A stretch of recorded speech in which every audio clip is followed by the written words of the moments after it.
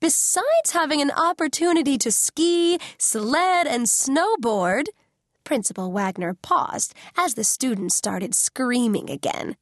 You'll get to work on a real farm the way colonial settlers did. She paused again, smiling brightly, waiting for the students to cheer. The twins exchanged a glance. Something about working on a farm just wasn't as exciting as going skiing. Principal Wagner cleared her throat. Yes, well, I'd like to ask the 7th grade class officers, Omar, Iris, Tessa, and Mark, to pass out the informational packets now. Please read them with your parents over the weekend. We'll be having a meeting for your parents next week to answer any questions they might have. But before school lets out for the weekend, Principal Wagner was interrupted by more cheers. Do any of you have questions? No? Okay, then please stay seated until the bell rings. You may talk quietly with your neighbor. As soon as Principal Wagner stepped away from the podium, everyone in the auditorium started talking and laughing excitedly. Molly and Amanda grinned at each other. This is going to be so awesome, exclaimed Molly. I love skiing, and we've never been to Vermont, agreed Amanda.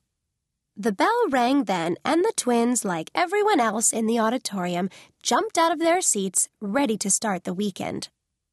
Sean, let's meet at the trophy case, Molly hollered over the noise in the auditorium.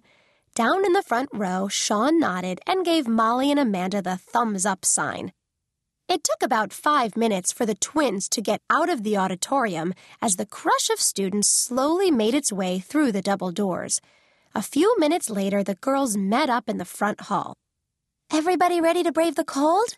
Asked Natasha, wrapping her fuzzy scarf around the lower part of her face.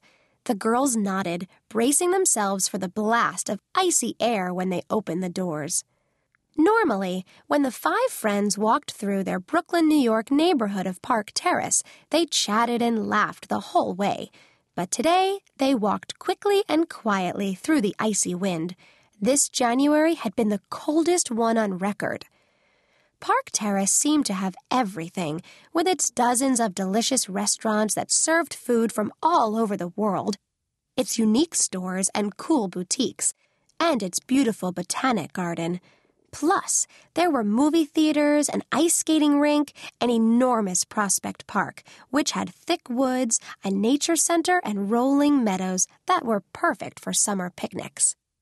Best of all, Park Terrace was only a short subway ride away from Manhattan, the heart of New York City. But during the coldest weeks of winter, most residents tried to stay indoors, going outside only for school, work, or trips to the grocery store.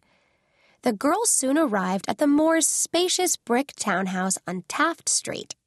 Molly was fumbling in her backpack, searching for her keys, when suddenly the front door swung open. Mom was home early.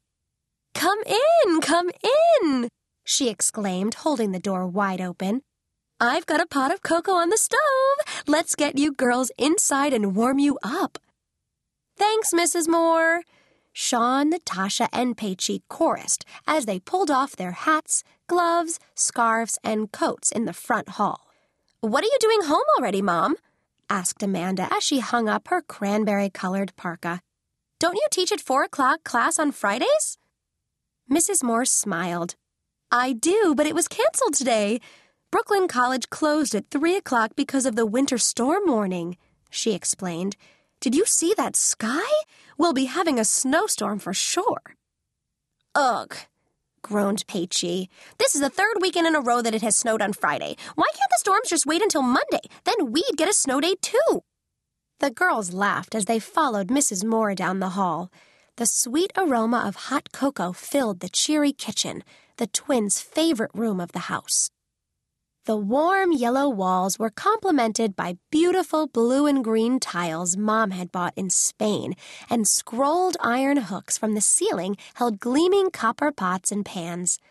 Cupboards with glass doors displayed Mom's collection of colorful dishes, and a large baker's rack against the wall held everything from cookbooks and potted herbs to a large mixer and a funny pitcher shaped like a cow.